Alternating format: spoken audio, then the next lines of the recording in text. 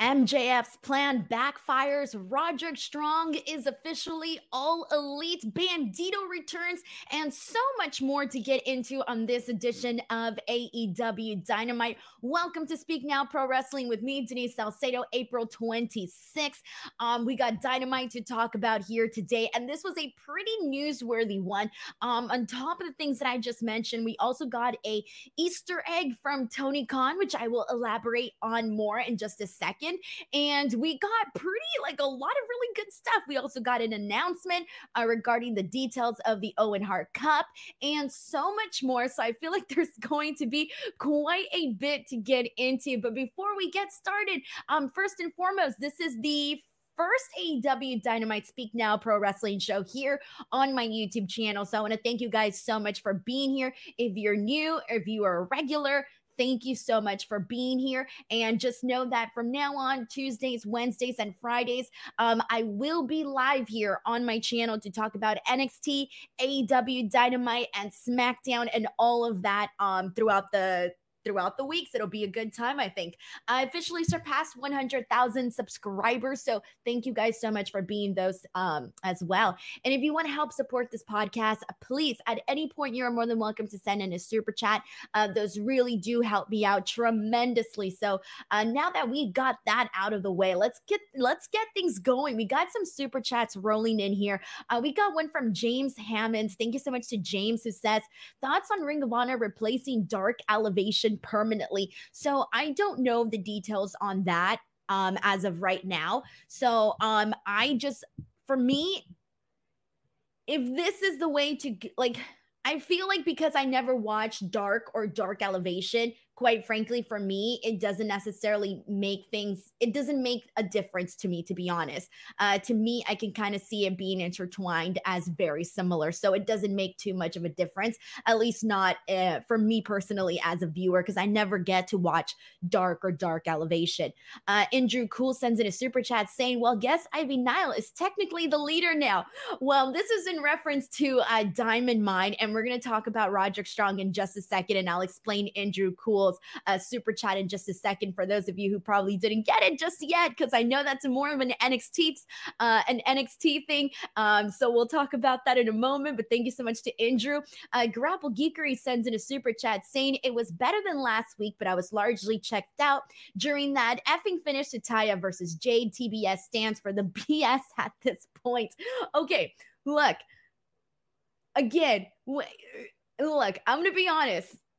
I thought, and I'm going to talk more about this later on, but just to give Grapple Geekery some thoughts here with their super chat, the Taya Valkyrie Jade Cargill match, there was a lot of really good stuff in it, okay? With that being said, I did not like the finish either. I thought the finish was very, very weak, but I'm hoping that this isn't over yet. And I'm going to share more thoughts about that when we get into that match. But Grapple Geekery, thank you so much for sending in that super chat. I also want to welcome Tim Weininger Jr. for becoming a brand new member here of the YouTube channel. Tim, thank you so much for becoming a member. You get lots of cool perks for being a member. And we got a super chat here from Darmon, who says, hi, Will you have info on FanFest in the UK? Need to know how long I'm staying as I'm from Ireland. Your shows are awesome. Thank you so much, Darman. So look, the AEW show that's going to be happening in London, it's still there's still not too much information in terms of what they're actually going to be doing, but I'm pretty I feel like given that this is, their first show in London, I can only imagine that they're going to go all out and, do all of the events that they normally do out here in the United States. However, it's actually been a while since they've done the Fan Fest. I think the last Fan Fest that they did was at All In, because I was there. Or was it? I think they called it All Outside, actually. I think it was called All Outside.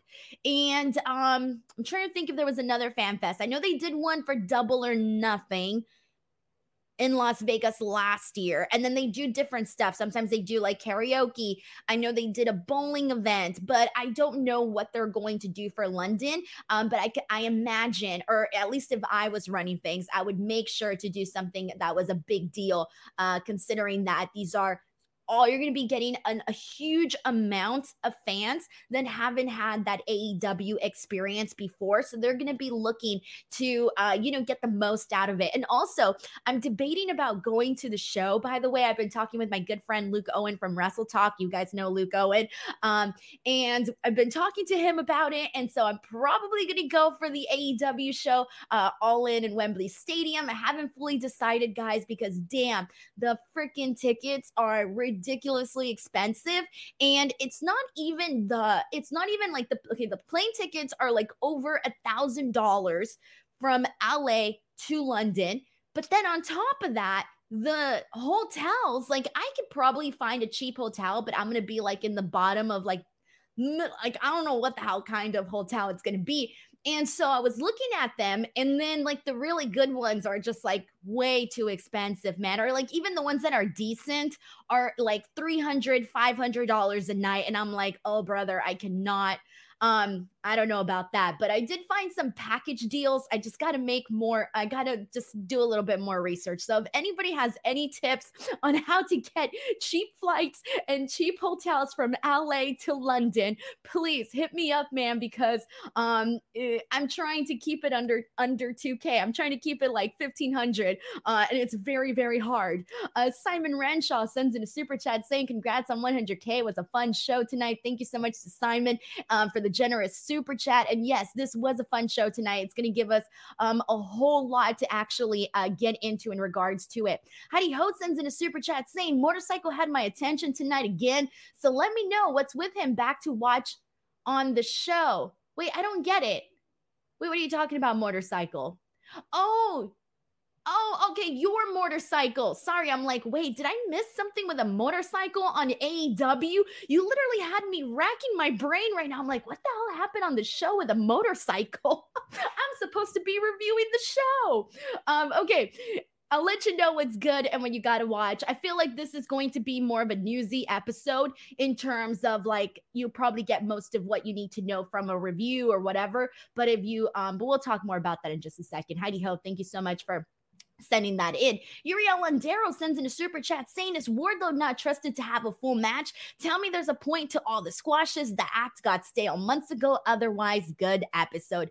Well, Uriel, if you've been here on my post shows plenty of times before, and a lot of you guys know what my fear was about Wardlow becoming TNT champion again. I literally said it 100 times. If Wardlow becomes champion again, please do something different with him. No more copy and paste squash matches with the powerbomb symphonies. And my friends, we got that here today again. And I was like, no, not again.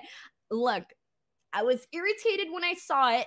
But at the same time, I'm holding out hope that this is a one-time thing, and we're going to sprint into this program with Christian Cage and Luchasaurus, and we're going to get some good stuff, because I cannot with the same matches over and over for Wardlow. It takes away from a lot of the amazing qualities that Wardlow has.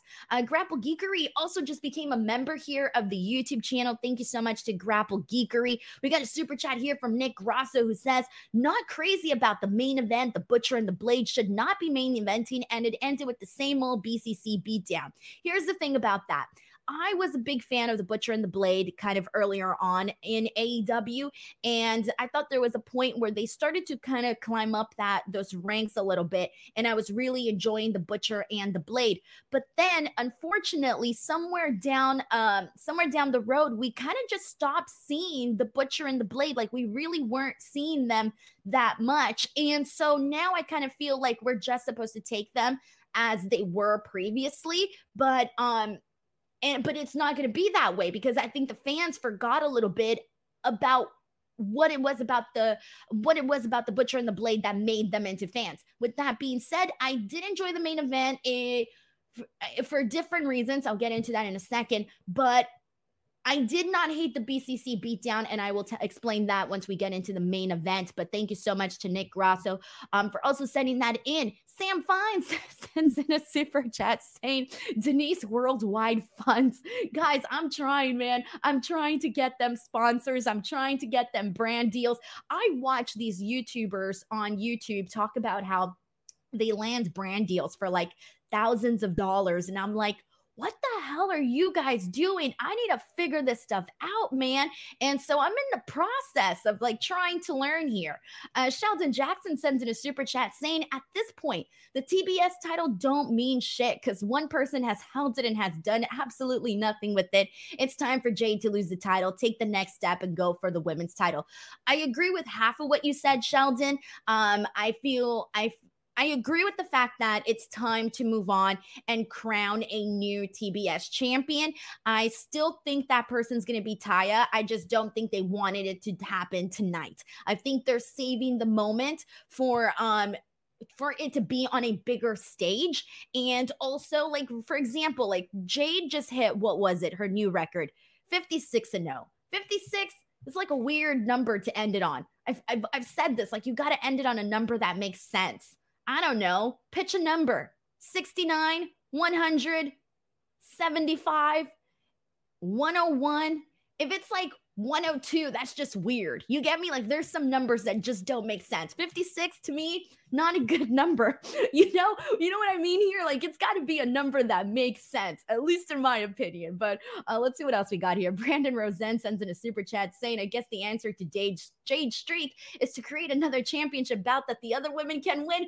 Brandon, oh no, actually love what you wrote here, by the way. I love you segueing some WWE, some AEW all in one and molding it in together. God damn. All right, Brandon, that's a good super chat of the day thus far. I appreciate the humor. All right, we got to get into this show. I'm pulling up all your comments here, so let's get to it, guys. Thank you so much for everybody who's sending in some love. And okay, here we go. B.A. Charles, he's got some suggestions. 69, 420, 13 already passed, 666. God, we would probably be here for years. She'd have to have so many matches and just get them in very fast for us to hit those kinds of numbers. So anyways, B.A. Charles, thank you so much for that funny comment. But let's get into AEW and let's talk about what the hell went down on this show. And I'm going to kick things off. I'm going to switch the order here around because I want to get into the main topics first. And I'm going to kick things off with the debut of Roderick Strong into AEW. That is right. Roderick Strong is officially All Elite. So here's what went down. Adam Cole and Chris Jericho have been beefing with one another. They've been doing the whole side-eye thing. They've been doing that. Last week, Jericho and the Jericho Appreciation Society, along with the Outcasts, attacked Adam Cole, basically made him watch as the Outcasts literally beat his wife, Britt Baker, and there was nothing he could do but just watch. So clearly the man is pissed off. He goes out there. He calls out Chris Jericho. Jericho's not there. Jericho pops up on the screen instead. And during this, he allows for a distraction. And so we end up seeing the Jericho Appreciation coming out and attacking Adam Cole. So then Orange Cassidy and Bandito come out and they have Adam Cole's back. But it's still not enough. The Jericho Appreciation Society is still getting the upper hand on freaking Adam Cole, Bandito, and Orange Cassidy. And then all of a sudden, we see a Titantron. And no, it's not Sean Ross Sapp. I know everybody was tagging him. It's so funny because the RS with the logo, the way that they did it, it almost looked like it said SRS, which was really hilarious. I was dying when I saw people like writing that on Twitter. But anyways, so Roderick Strong comes out. He runs out there, has their back, helps them out, and this all ends up with Adam Cole and Roderick Strong hugging it out, and it's a reunited, undisputed era. So let's break this down. Let's talk about what the hell has been going on with Roderick Strong and why he finds himself here in AEW. So as I mentioned earlier, a lot of people kind of don't watch NXT a lot. Like it's a smaller audience. And I know this because, well, I review the shows every week, okay? And Roderick Strong never got the moment to go. He's been on NXT like the whole entire time. The whole entire time he was on NXT. Not recently. We have not seen him wrestle on NXT since last summer. Last summer was the last time we saw Roderick Strong wrestle on NXT television. He had a match against Apollo Crews, and that was like August of last year. So it's been quite a while. We had known that Roderick Strong basically wanted out of WWE. And the reason for this is, let's be real, he hit a dead end. The second that NXT went from the black and gold brand into this new version of NXT, the colorful NXT, the NXT 2.0, he just wasn't fitting in anymore. And I think he realized, like, hey, I'm not going to be going to the main roster anytime soon. I'm kind of just stuck here in NXT. And unfortunately, Roderick Strong was just stuck. He was there. He was part of the Diamond Mine. And Diamond Mine, man, that was something that quickly unraveled. Like, you had all of these members, and literally every week or every month or however the time period was, you just saw somebody disappear. Either someone was released, someone left the company, and it just unraveled very fast. So the last thing we saw of Roderick Strong, the last thing he did on NXT was him and the Creed brothers and Damon Kemp and Ivy Nile. And they were basically, I hate to say it, but Roderick Strong's character on NXT got incredibly annoying.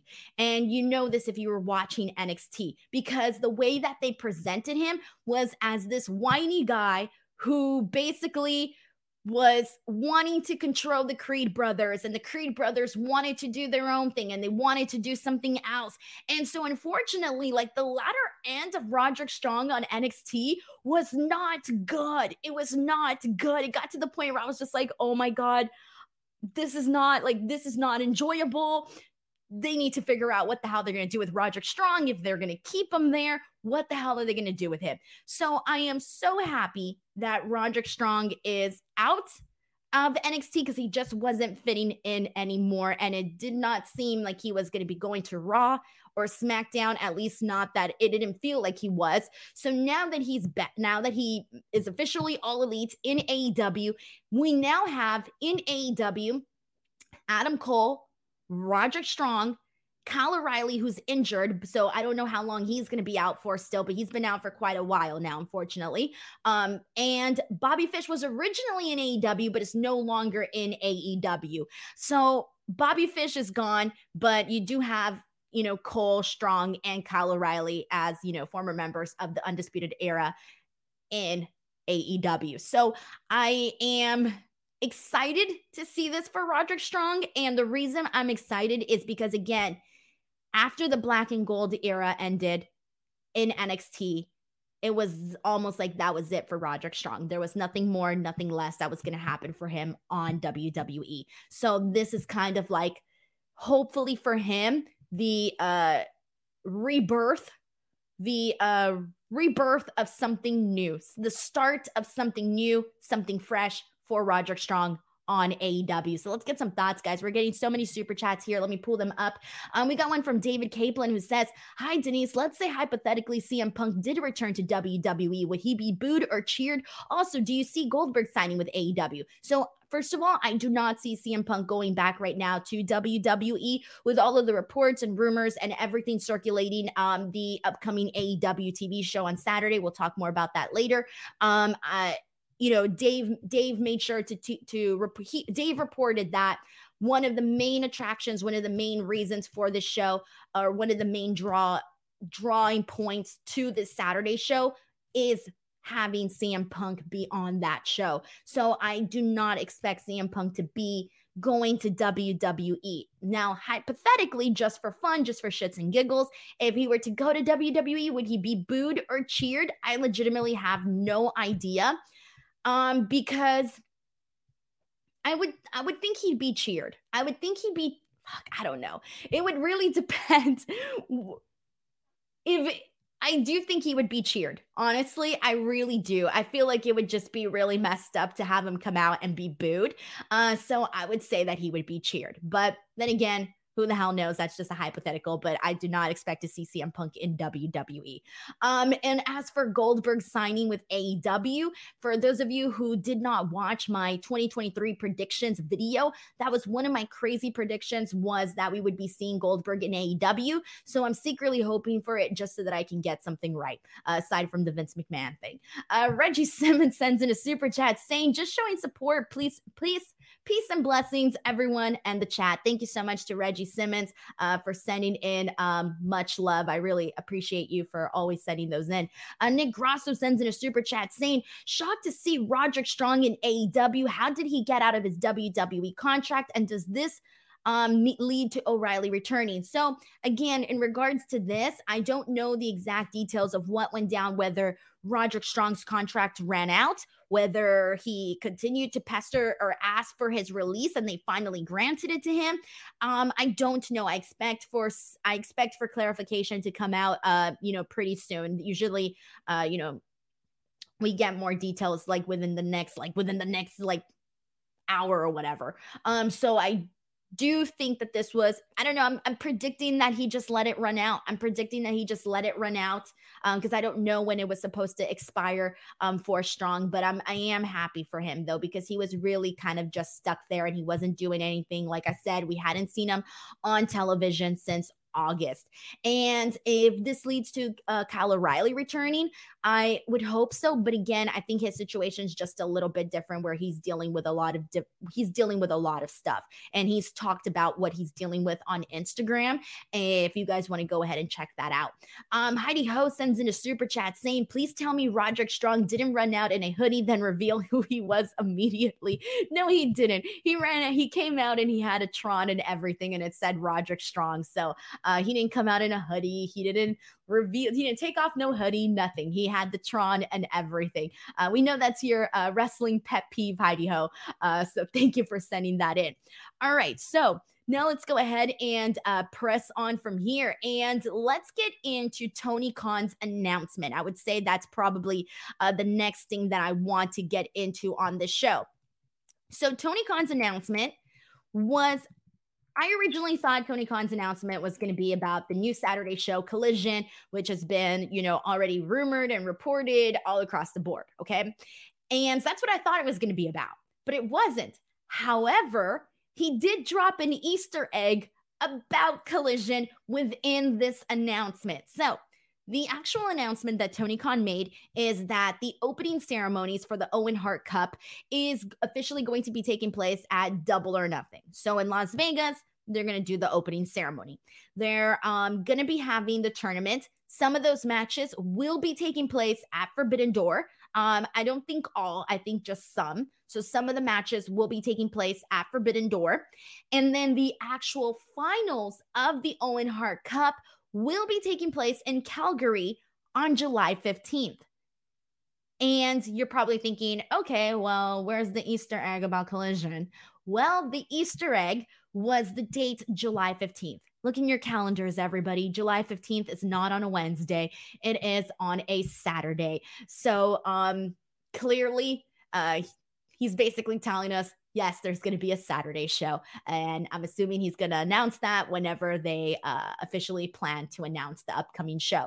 But he pretty much told us without telling us. So we can pretty much be like, yay, or however you want to react about the Saturday show.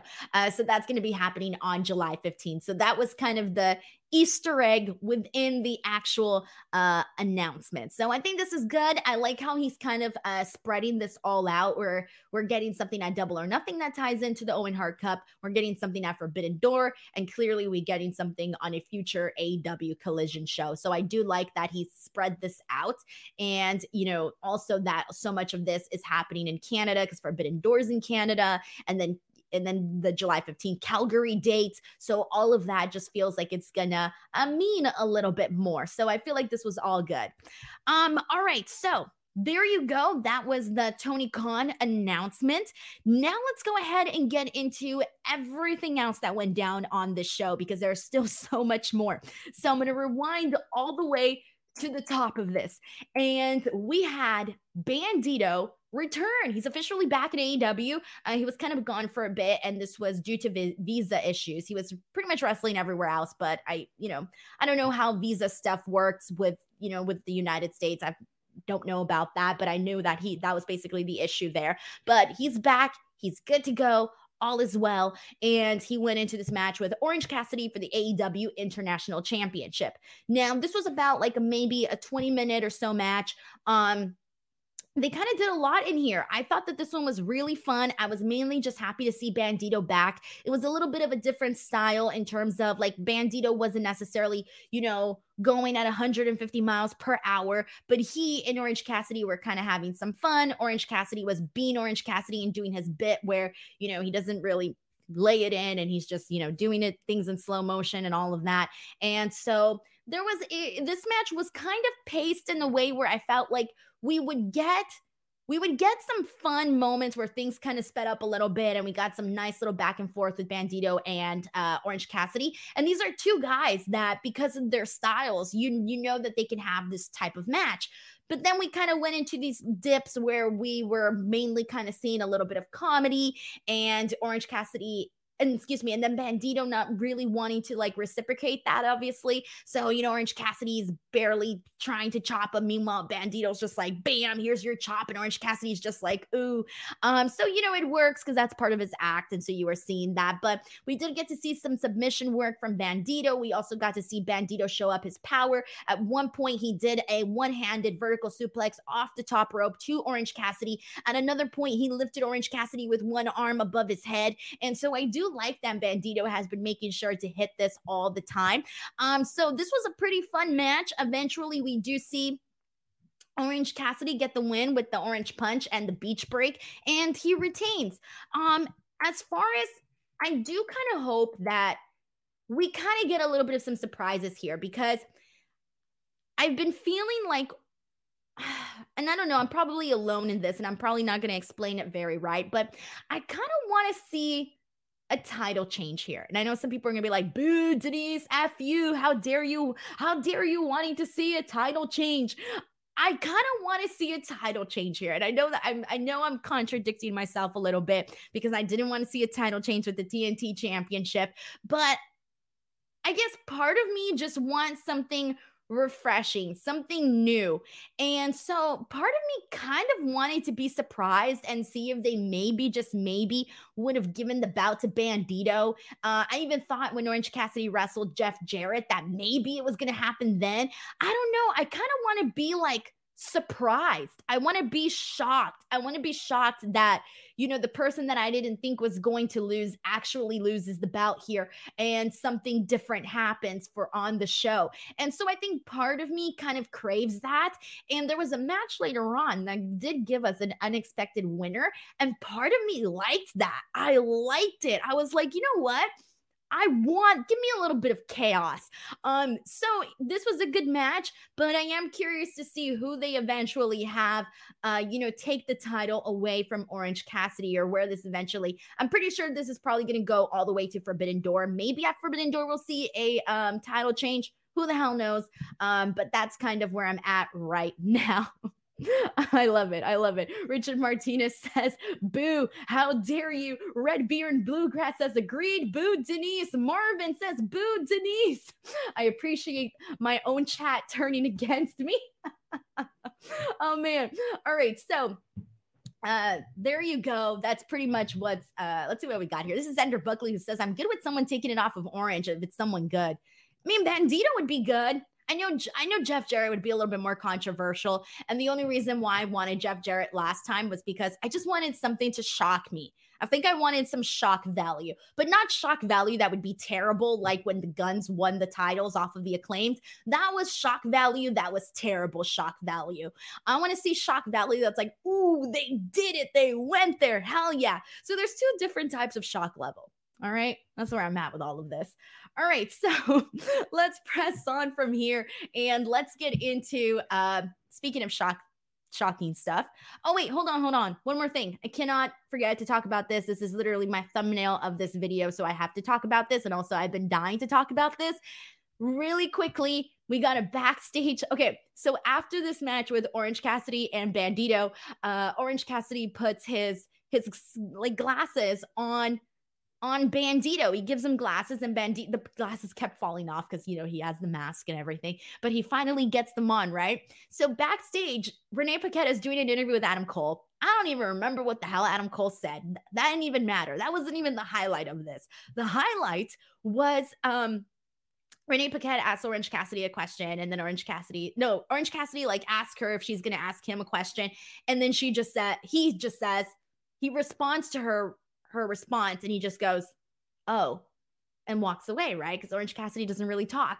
Then Bandito goes to the microphone, and he just goes, oh. And for those of you who missed this, you're like, Denise, that's not funny. No, it was really funny. Go back and like, you got to watch this. Like, this is one of those you had to be there moments because it's now my favorite thing ever.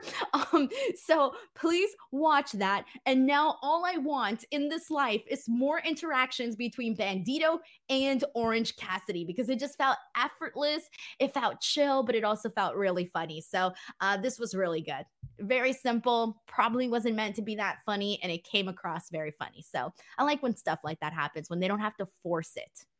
David Capelin sends in a super chat saying, do you think this is a make or break moment for Adam Cole? And if Undisputed Era is reformed, it's just a WWE retread, not original thoughts. I don't think they're gonna, again, a lot of this really depends on Kyle O'Reilly. I don't think that they're going to just like rely on everything that, you know, you can't ignore history, okay? Like when it comes to wrestling, I feel like when you are a fan, especially Tony Khan, who's a fan, you can't just like ignore people's past, people's history. I don't think it's just like, if they were to, you know, reunite them and all of this, I don't think that they're going to try to do a retread of WWE. I think it's more so like, these guys have history, and we're not, you know, going to pretend that never happened. We're not going to pretend like things outside this company don't exist. And so I feel like the fans like that, and they appreciate that. And personally, like, I wouldn't see it as like, oh, they're just trying to take a WWE idea and steal it and make it their own. I see it more so as, these guys have history, and let's elaborate on that and, you know, see what we can do with our guys, with our talent, with our creative, with our vision in it. So I don't hate that. But David Capelin, thank you so much for the super chat and for the question. I love that. Some good stuff there, really. Hattie Ho sends in a super chat saying, is Orange Cassidy ever going to get a new gimmick, or is that just what it's going to be? Dude, Orange Cassidy is Orange Cassidy. It works for him. He's very popular. If it works, why try to fix it? So I feel like what's that one thing? If the wheel ain't broken, the wheel's not broken. Don't try to reinvent the wheel if the wheel's not broken. Whatever. You don't gotta try to reinvent the wheel. It's working for Orange Cassidy. Orange Cassidy is very popular, so it's working for him. And I think he needs to stand out and do something different when you are bombarded with a lot of people that are very similar. And Orange Cassidy has something that he does that is different. So you might as well hold on to that. And I think that the fans that like Orange Cassidy, they like him for what he brings to the table. And a part of that is obviously this, you know, persona where he's, you know, doing, you know, barely laying it in and this and that. It works for Orange Cassidy. So that's kind of where, thank you. If it ain't broke, don't fix it. Heidi Hope, thank you for the super chat. Thank you to Mac Hensley. If it ain't broke, don't fix it. Richard Martinez, everyone. Someone said you're mixing metaphors. Richard Martinez says, homegirl, you combine two phrases. I love how everybody's just like, this is the phrase. Guys, when you got 100 things in your mind, trust me, you'd be out here mixing phrases too. All right. Anyways, Sam M, thank you. He says, if it ain't broke, don't fix it. And also, don't reinvent the wheel. Bam. Thank you, Sam M. Just come in here, replace me on this show, because that's exactly what I was trying to say in regards to Orange Cassidy. All right, man. I love this chat, guys. You always have my back here. I appreciate it. All right, so let's see what else we got here. All right, so speaking of surprise endings, Jeff Jarrett versus Dax Harwood. Jeff Jarrett defeated Dax Harwood. This was a fine match. It was fine. But basically what happens, the way that he's able to defeat him is that Sanjay Dutt at one point tries to hold down Dax Harwood as Jeff Jarrett is going for the pin, and he tries to hold him down so that he's unable to get out of it. So Dax Harwood gets pissed, chases him around, and gets back into the ring. Double J hits the stroke and defeats Dax Harwood. And I was looking at the audience reaction to this, and literally, because obviously you can see like the front row people, and they were all just standing there like, what? Did that really just happen? Everybody was there like, what? And let me tell you, I loved it. I loved it. I was here for this. I was like, yes, something unexpected happened. I appreciate this. You guys know I'm a Double J fan. If Will was here, we'd be arguing about this right now. But you know what? He ain't here. So I can spread my Double J propaganda on this show. So I personally kind of loved how everybody was just sitting there like, what the fuck what just happened? Jeff Jarrett defeated Dax Harwood. And afterwards, they pretty much teased that like, hey, you know what? Jeff Jarrett and Jay Lethal should probably be getting a shot at the titles since Jeff Jarrett just defeated Dax Harwood. So I know a lot of people were sitting there with egg on their face, but damn, did I enjoy this. I enjoyed the chaos here. Justin Martin sends in a super chat. Thank you so much to Justin, who says, my sister said, when wrestling ends, when there's no more wrestling anywhere, that'll be when Jeff Jarrett's career's over. She's probably right. So I was like, for those of you who are members, you can go and actually watch all of these podcasts for the wrestling rewinds that I did. And what I did there was I rewatched every single WrestleMania. And there was times where I'm talking about like the earliest like Jeff Jarrett WrestleMania appearances. And I'm thinking to myself like, man, this was like 20 years ago. And I'm, talking about him like 20 years ago right now on the show. And in a couple of hours, I'm going to be talking about him on another show that's currently going on right now. Look, if you ask me, that's kind of fucking cool. Not a lot of people can say that. Not a lot of people can say that they've been going for so long, have been working in all these different types of positions, in front of the camera, behind the camera, with different companies, different promotions. Man, what can I say? I think that's pretty cool. Justin Martin, thank you so much for the super chat, and your sister is probably right there. All right, so let's go ahead and press on from here. Zeno Lauer says, I agree, Denise, F Jeff Jarrett, though. Simeon says, Denise, I used to like you. Oh, man. I know it. I remember, and I say this all the time, but I remember when Jeff Jarrett came into AEW and people were freaking pissed, man.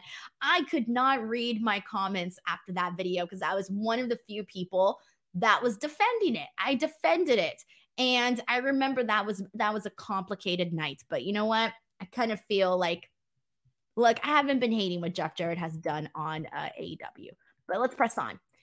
I talked about this earlier, but I need to take a second to properly express my frustrations here. Wardlow versus, I don't even know who. It was a squash.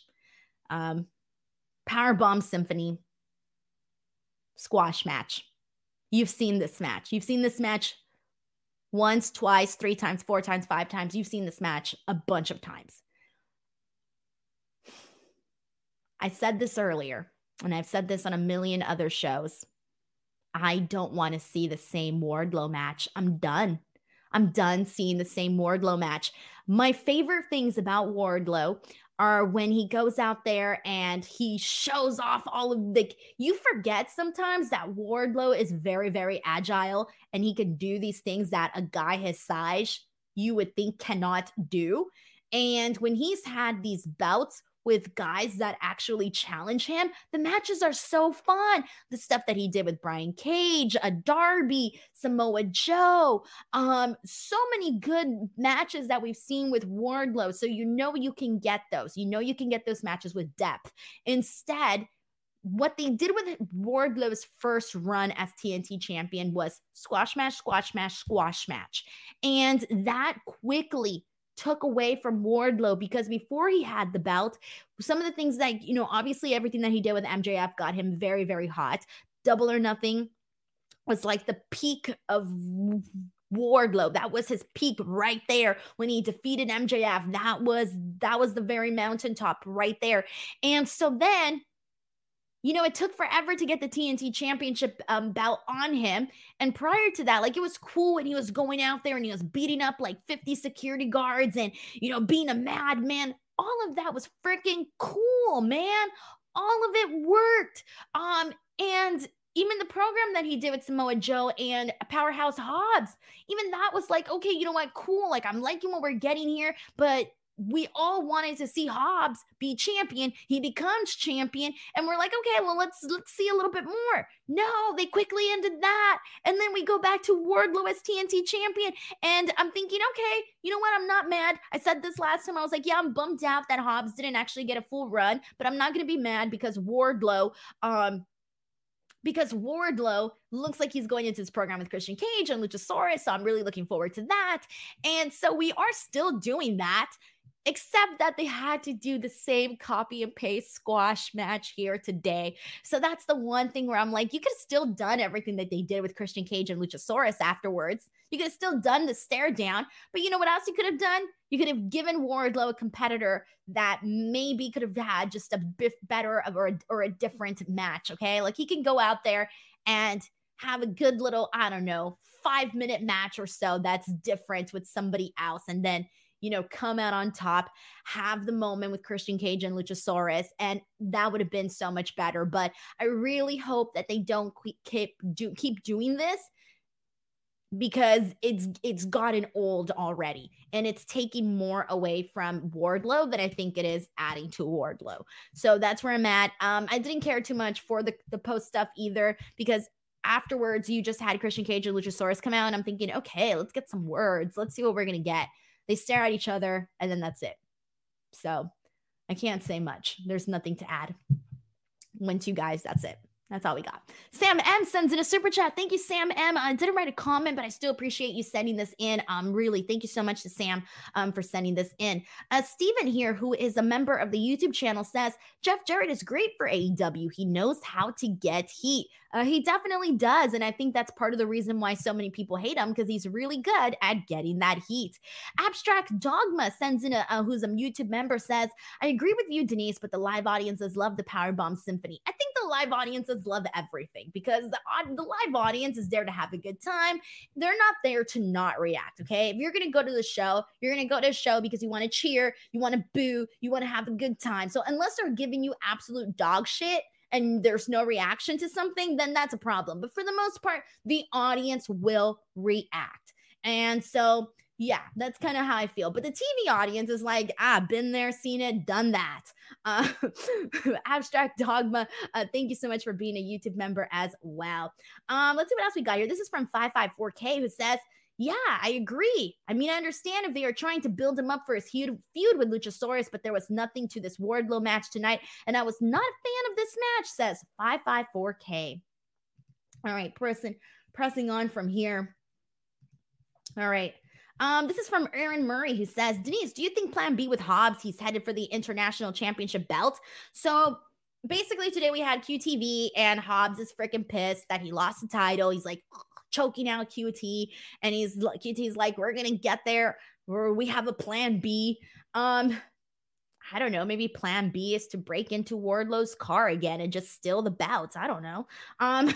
International Championship belt for Hobbs, I think would be cool. I just really want to see what a lengthy championship run would look like for Hobbs, because, they invested so much in him in terms of, doing the Book of Hobbs. The guy really transformed himself, just looks athletically great, physically great. And so, I don't know, I kind of want to see what we can get out of that for him as a champ, but we'll see, man, because it kind of feels like right now his story feels like it's just a loose end. That's what it feels like right now. It feels like a loose end for Hobbs. And it's crazy to me that was literally the plan moving forward, because it just feels like we were going one direction and they completely took us for a loop and went in an entirely different direction there. Well, we'll see. Thank you so much to Aaron Murray for also sending in that comments there. All right, we got a couple more things to talk about, everybody. Before we continue on here, just a heads up, if you guys do want to help support this podcast, if you're enjoying the show, or you just want to get your question, your comment, your statement, your hot take, whatever it is, read here on this podcast, you are more than welcome to send in a super chat at any point. If you're watching the show on a replay and you still want to give and you're like, oh, I couldn't tune into the show, or give a super chat, you can always send in, I think it's called a thanks, a super thanks, or just a thanks, whatever. On the video, somewhere here where I'm pointing, there's a little button that says thanks, and you can send a thank you there as well. And those come in after the show. I see them. Don't worry. I see them. All right. Moving on from here, let's go ahead and get into the next match. And let's talk about Sammy Guevara versus Darby Allin, with the winner going on to face MJF at Double or Nothing. So MJF's plan has completely backfired, at least as of right now. But we all knew it would. We all knew it would. So last week, all of a sudden, Sammy Guevara and MJF became the bestest friends for life, okay? They became BFFs. And so they became BFFs, and this was because MJF basically gave a really big paycheck to Sammy, and the goal for that was for him to basically get himself to the point where he's the one to face him at Double or Nothing. But then come the Double or Nothing match, he wanted him just to quickly take the pin, take the L for him, so that MJF can have an easy, victorious night at Double or Nothing. Clearly, we all knew that wasn't going to happen. It was just a matter of, are they going to do MJF versus Darby, or are they going to do the Four Pillars match? Who knows? I felt like those were the two real big options there. Well, this match, speaking of this match, Sammy and Darby, there were some great moments in this. I mean, Sammy, I know people love to hate Sammy. We all know it. But man, does that kid go out there and put his body on the damn freaking line. And you got to respect that, because he's freaking crazy. Not only does he at one point hit a Spanish fly, but on top of that, he does this like crazy freaking, I don't even know, man, 630 onto Darby on the table. Like, he did so many flips, couldn't even count how many flips he did in that. So it was a very big spot, honestly, and it looked freaking sick. The camera angle was sick, the height was sick, the execution was sick. All of it across the board just really worked out for this big, massive moment. And Sammy's kind of known for doing stuff like this in his matches now, or has been for quite a while, rather. But there's a moment during this match where MJF leaves commentary and he gives Darby his skateboard while the referee's not looking. And we end up seeing Sammy thrown on the floor, pretending like Darby hit him with the skateboard. So by the time the referee turns around, he thinks that Darby cheated. And so he calls a DQ. This was a hot mess, guys. I did not like the way all of this kind of worked itself out, but whatever. This is where we're at. So he calls a DQ, and Sammy wins the match. So they announce Sammy versus MJF at Double or Nothing. We all know that's not the match we're getting. On commentary, Tony Schiavone is like, oh my God, Tony Khan is in my ear and he's telling me something. And I'm thinking, okay, maybe they're just going to restart the match, because clearly Tony's watching backstage and he saw that, Darby Allin got him treated unfairly and the match should restart, right? No. Instead, they just say, Tony Khan says that Sammy, because he won the Pillars tournament, he's in the match. But instead, we're going to do a match next week. So next week, we're going to have a tag team match between Sammy Guevara and MJF versus Jungle Boy and Darby Allin. So if Sammy and MJF win the match at Double or Nothing stays as is. Sammy versus MJF. If Jungle Boy and Darby Allin win the match, it becomes a four-way. So we all know what's going to happen here, especially because afterwards we had MJF walking backstage, Sammy following behind him. He gets into his fancy car and Sammy's thinking he's going to catch a ride with him. And MJF's like, oh no, like it's crowded in here. You don't fit. Sorry, you have to go, right? And so they pan the camera to the inside of the car and there's nobody in there. So MJF's just being MJF and doesn't want Sammy in there after, even though backstage they were all hugging and kissing and giving each other gifts and being so friendly and hugging and all of that. And so now all of a sudden he's completely forgotten about the guy. And here's the thing, I didn't really love the way that we kind of got here. And the reason I say this is because the reason I was first interested in the Four Pillars Four Pillars match, the Fatal 4-Way, the reason why I was first and foremost interested in this was because I loved all of the promos that all of these guys did. Jungle Boy, Darby, Sammy, that first one that we got, that was really good, okay? And even though Sammy's a heel, I still like Sammy in that. I thought he did great. And so that was like, to me, that was the drawing reason. That was the reason why I was drawn to it. So then afterwards, we go about it this direction where MJF offers him the money and Sammy takes it, right? Gives him a ridiculous amount. MJF agrees to it. Okay, I get that where we're coming from, but then at the same time, it's like I kind of feel that it doesn't make me want to see Sammy in the match because to me, it basically undoes everything he said in that first promo that they did when they were all telling MJF how they're better than him and why they deserve to be AEW champion.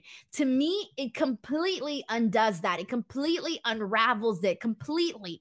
And so then afterwards, during this match, I didn't like that they did the whole thing where Tony Khan was like, oh, Sammy, you won, so you're in. Where it's like, wait, we all saw him cheat.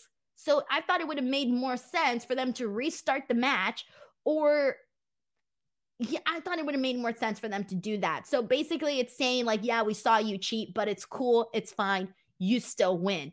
And so I didn't really love that portion of this either. And so I just kind of thought like we zigzagged too much to get to the 4-way.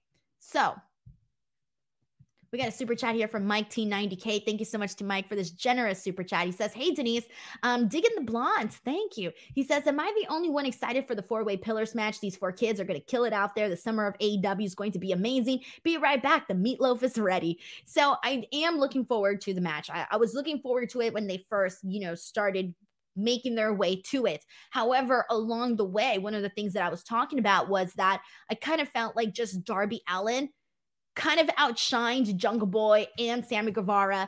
And so I kind of just I would have been okay with just Darby versus MJF. I'm cool with the 4 pillars match. I'm totally cool with that. But I did think that the story though kind of lended itself more to my interest being more so in MJF and Darby. And I think had we just kind of, I don't know, I think if the story would have been streamlined just a little bit more clearly, then this would have felt like, okay, cool, yay, we're still getting all 4 pillars, woo. But instead I was kind of left with, what? We did all that just to get here when that didn't make sense and that didn't make sense. So it's fine though. I'm looking forward to the match. And it's going to be interesting to see how it works out, because I do think that clearly we've already seen these guys wrestle. We've already seen them wrestle. We've seen them have their matches against MJF. This was something that I was already talked about previously, especially that MJF Darby match. So with that being said, I do think it's going to be a good match though. I'm looking forward to it. I was just, kind of a little bit like, took us all of that. They zigzagged all their way to get to this actual 4-way. But Mike T90K, thank you so much for the super chat, dude. It's much appreciated, a whole lot. You have no idea. Thank you so much, Mike. All right, so we got so many different comments. We got a super chat here from Aaron Murray who says, keep being great, Denise. You rock. Hopefully I will be able to support you more. Dude, thank you so much. Even if you just come into the shows, subscribe, are part of the channel, tune in, watch the show. That is a huge support, guys. So thank you so much to Aaron for sending this in. All right, let's see what people are saying about this, by the way. Let's see. MTM says the build has been great. Good concept. Justin says they should have just had Sammy, Darby, and Jungle Boy all win a match to qualify for the four-way at Double or Nothing. Sam says they should have just picked up the storyline for the friendship or the storyline for the four-way. This feels indecisive. I get what you mean by that. I do get what you mean. By the way, I'm predicting that because Sammy was basically, MJF was so rude to him and he didn't let him get in his car. I think Sammy is going to purposely cost him the match, the tag team match next week. So I do think he's going to purposely cost him that match so that it can become a four-way. So I feel like that's pretty much what's going to happen there. Pacer Don says the match was over. In real life sports, they don't restart the game even if a mistake was made. Yeah, but this is different, guys. This is different here, okay? How many times haven't you seen something shady happen, a heel does something, and they restart the match? Like, it happens, all right, let's see what else we got here. Zeno Hour says, I have to be honest, the build to this pillar four-way match has been a little convoluted so far. It has been. It kind of has been, yes. Let's see what else we got. 554K says, the MJF and Sammy stuff was really funny, and the Sammy versus Darby match was really good, but I did not like the ending. I thought the match should have been restarted instead. Thank you. That's exactly kind of how I felt. Casey Miranda says, the DQ finish didn't bother me. It segued into the tag match, which should be awesome. And let's see what else we got here. All right, cool. I think I got a couple of these comments in here about this feud. And Steven, YouTube member here says, I could see MJF losing the title without getting pinned. No. I do not want to see MJF lose the title at Double or Nothing. No. Okay. In fact, I can see him stealing someone's victory. I can see him stealing Darby's victory, for example. Like if Darby's about to pin, I don't know, Jungle Boy or something, or Sammy or whatever, I can see MJF stealing his pin, but I do not by any means think that they should be having MJF lose the bout. I don't think that as much as I love Darby, I just don't. To me, Darby is besides MJF, Darby is the one that's most ready to be AEW champion, but even then, I still don't see it happening right now. So with that being said, I feel like it definitely 100% has to be MJF retaining that championship. I don't want to see him get screwed like that. All right, let's see what else we got here. And all right, so let's go ahead and see what else we got here. This Pacer Don says, I hate restarts. It means a lot more emotionally if you know the heel cheated and the match will not restart. All right, you know what? I appreciate that. I appreciate that defense of that decision, Pacer Don. All right, let's press on from here. We actually already talked about Adam Cole and all of that, so let's go ahead and get into Taya Valkyrie versus Jade Cargill. We talked about it briefly earlier, but just really quickly, just to kind of give it a little bit more time. This was a good match with a bad finish, and the reason I say it was bad is mainly because I just didn't feel like it was a strong enough finish. I still was not expecting to see. Look. On this one here, I had kind of had some small hopes that Taya Valkyrie would win and this would be the it and we would have this big thing to talk about. But in reality, I just didn't really believe that either. Even though I kind of wanted it, I didn't really fully believe it because like I said earlier, I still think that they're going to, whenever Jade does lose her TBS championship, it's going to have to be in a big stage. It's going to have to be with a number that makes sense. Like I said earlier, I don't think 55-1 is the number. Or you know what? They could have done 55. They could have done 55. 55 is a good number. Never mind. I take it back. Well, 56. 56, not a good number. 57, not a good number. 58, 59, no. 60, okay, I'll take 60. I just need some like even number. I can't explain it. It's a numbers thing. But anyways, so I just thought that the finish was a little weak. And it didn't really feel like she put away Taya the way that I would have bought it.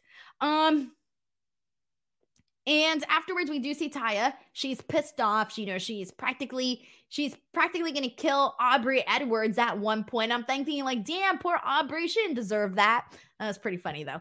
And so I'm curious to see what this means for Taya too, because we kind of saw her be really pissed off after this. Like I'm going to want to see more of this angry Taya. I'm definitely going to want to see a lot more of that. But anyways, Jade Cargill is now 56-0. 56-0, and when they actually decide to take the belt off of her, we'll see. But now it's pretty much just a numbers thing, guys. It's a numbers thing. All right, we got Richard Martinez sends in a super chat. Thank you so much to Richard, who says, the Pillars feud is a little messy, but props for extending it without it being boring. Once again, congrats on 100K. I'm happy to support. Thank you so much, Richard. I appreciate this a whole lot. And yeah, I mean, the Sammy Guevara MJF thing was kind of like a little annoying, but that's what it was supposed to be. It was supposed to be annoying. It was supposed to be obnoxious. So that was like the whole point of it. Like, Sammy was the fool for buying into MJF when MJF was clearly using him and trying to buy him into, clearly buying him because he paid him, the check, the money, all of that. So Sammy here was the fool. He was the clown. He was Bobo the clown in all of this, not MJF. MJF had a plan, man, and he stuck to it. Richard, thank you so much for the super chat. Grapple Geekery sends one in saying, I'm so over Jade's reign. Save us, Statlander. Man, I can't wait to see Chris Statlander come back. Chris Statlander got very, very hot at one point. Let's not forget the time that Ruby Soho beat her and everybody was so pissed, including me. Even I was pissed. I don't know who is going to take away Jade's title. I would like it to be Taya, though. And the reason why I want it to be Taya is because she's a big name, but she also still needs that, like, she needs something to really just wow the crowd, right? Like, she just needs to wow the crowd. And I think if you want her to make a hard-hitting presence in the company and be like, she's arrived, Taya Valkyrie has arrived in our roster, the best way to do that is by having her defeat Jade. The other option was Willow. That was another name that was thrown around. If down the line, maybe, just maybe. But I do think that Taya should be the person because you need another, how do I say this? You need another bad bitch on the roster. And if Taya's that other bad bitch, ooh, I think that's the way to go. But that's where I'm at on this one. We'll see what they actually do there. Grapple Geekery, thank you so much for the super chat. Much appreciated. All right, we got another one here from Brandon Rosen who says, any word on Chris Statlander's recovery? I feel like AEW is always waiting for Chris to defeat Jade. Willow Nightingale is also a great option if they can build a great story. Yeah, Willow's great. I think that because, she did obviously wrestle Jade. I know for sure she wrestled her once. I don't know if she was more than once too, but I know for sure we did get that one match and it didn't happen. There was part of me that thought, what if? But I also don't think that they wanted to do it just yet. I think they have an end. I would hope that they have an end goal in mind. I would hope that they've had an idea of how far they want to take this from the very beginning. I would hope that they do. And that's the thing though, like Jade, part of Jade, what makes her cool, what makes her unique, what makes her different on the roster is her look, but also the fact that she does have this streak. Like, this is her thing. So now it's really kind of become like her accessory, her prop, her thing. You associate Jade Cargill with her streak and her TBS championship. So that is going to be something hard to take away from her. But at the same time, the audience has gotten over it because what happened is that, similar to Wardlow, we've been seeing the same matches over and over. A majority, I would say like 95% of the Jade Cargill matches that we've seen for the TBS championship, her TBS championship defenses, have kind of all felt the same. And there's only been a couple where you're like, oh, this one was really good. And there's been very few and far in between. So I think that's kind of been a little bit of the issue, where I feel like we're kind of seeing the same thing over and over, which was similar to what I was talking about with Wardlow earlier. So I think that's part of the reason why people want to see a new TBS champion. But I still think they're going to take this a little bit longer because it's her thing, guys. It's her thing. It's what she's got. Thank you so much to Brandon for also sending in this super chat. Seriously, dude, thank you so much. We got Grapple Geekery who says, oh, I'd love to see Taya beat her or Willow or Athena or anyone. I think Grapple Geekery is just ready to see a new champion. You're like, I'm ready to see a new champion. I don't care who it is. I know Athena, based on what Will has told me, because he watches Ring of Honor every week, that Athena's been absolutely killing it over there.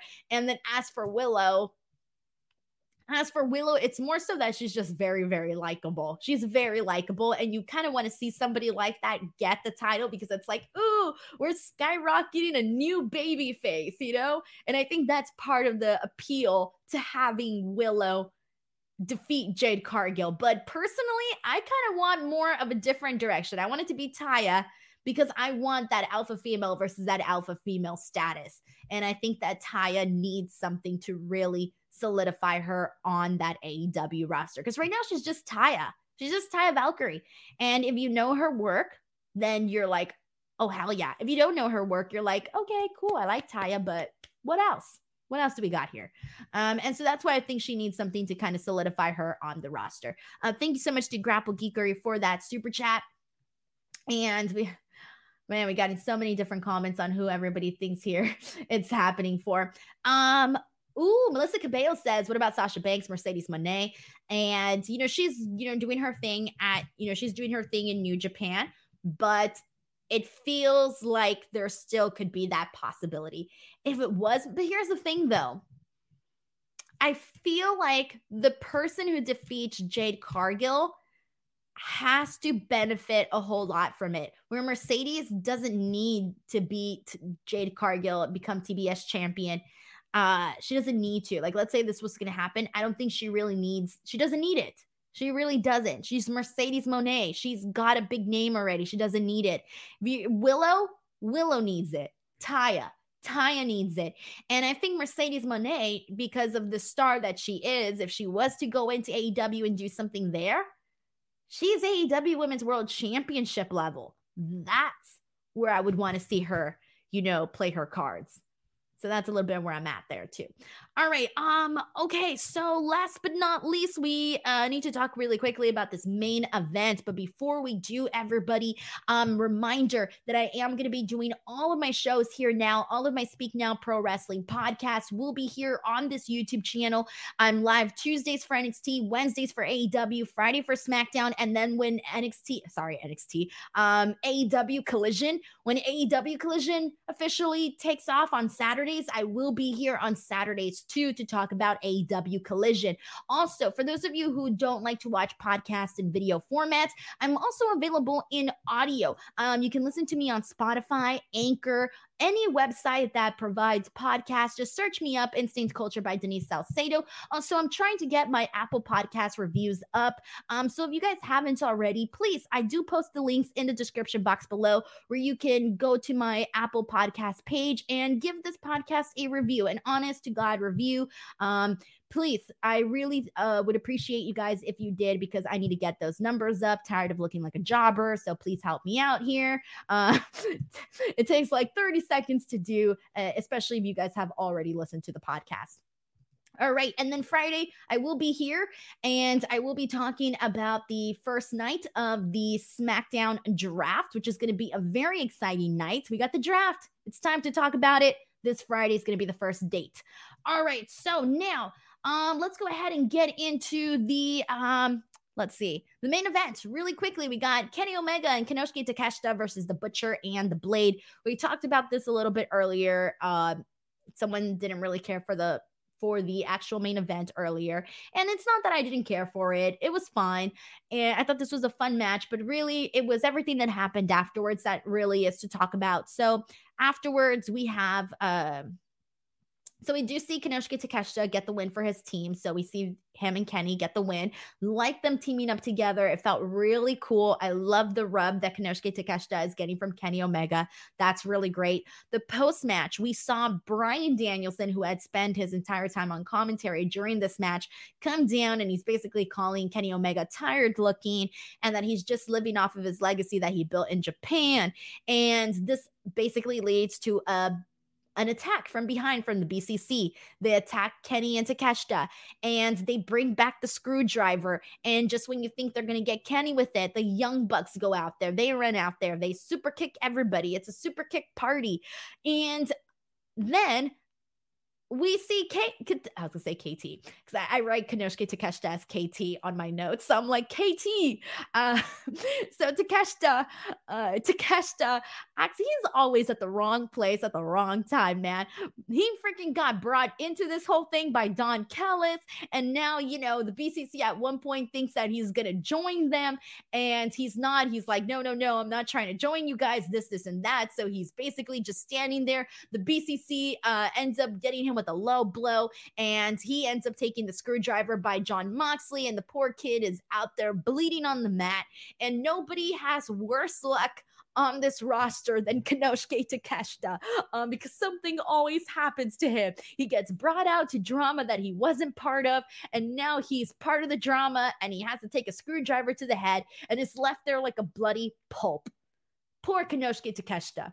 But no, for reals, guys, this was fun. I'm loving the team, him be part of the Elite, and this was a good spot for the Butcher and the Blade. We talked about the Butcher and the Blade earlier a whole lot, but this was fine. This is just continuing to move forward. The story with the BCC and the Elite. I'm still liking the attacks. I know some people are kind of over it, but I think it works for what they're doing because that's what it is. The Blackpool Combat Club is not to be controlled. They are madmen. They're going to go out there and cause any sort of violence that they possibly can, and that's what I enjoy seeing from the BCC. So,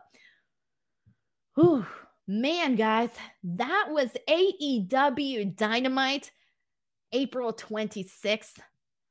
Thank you guys so much for being here, as always. And please, if you haven't already, subscribe.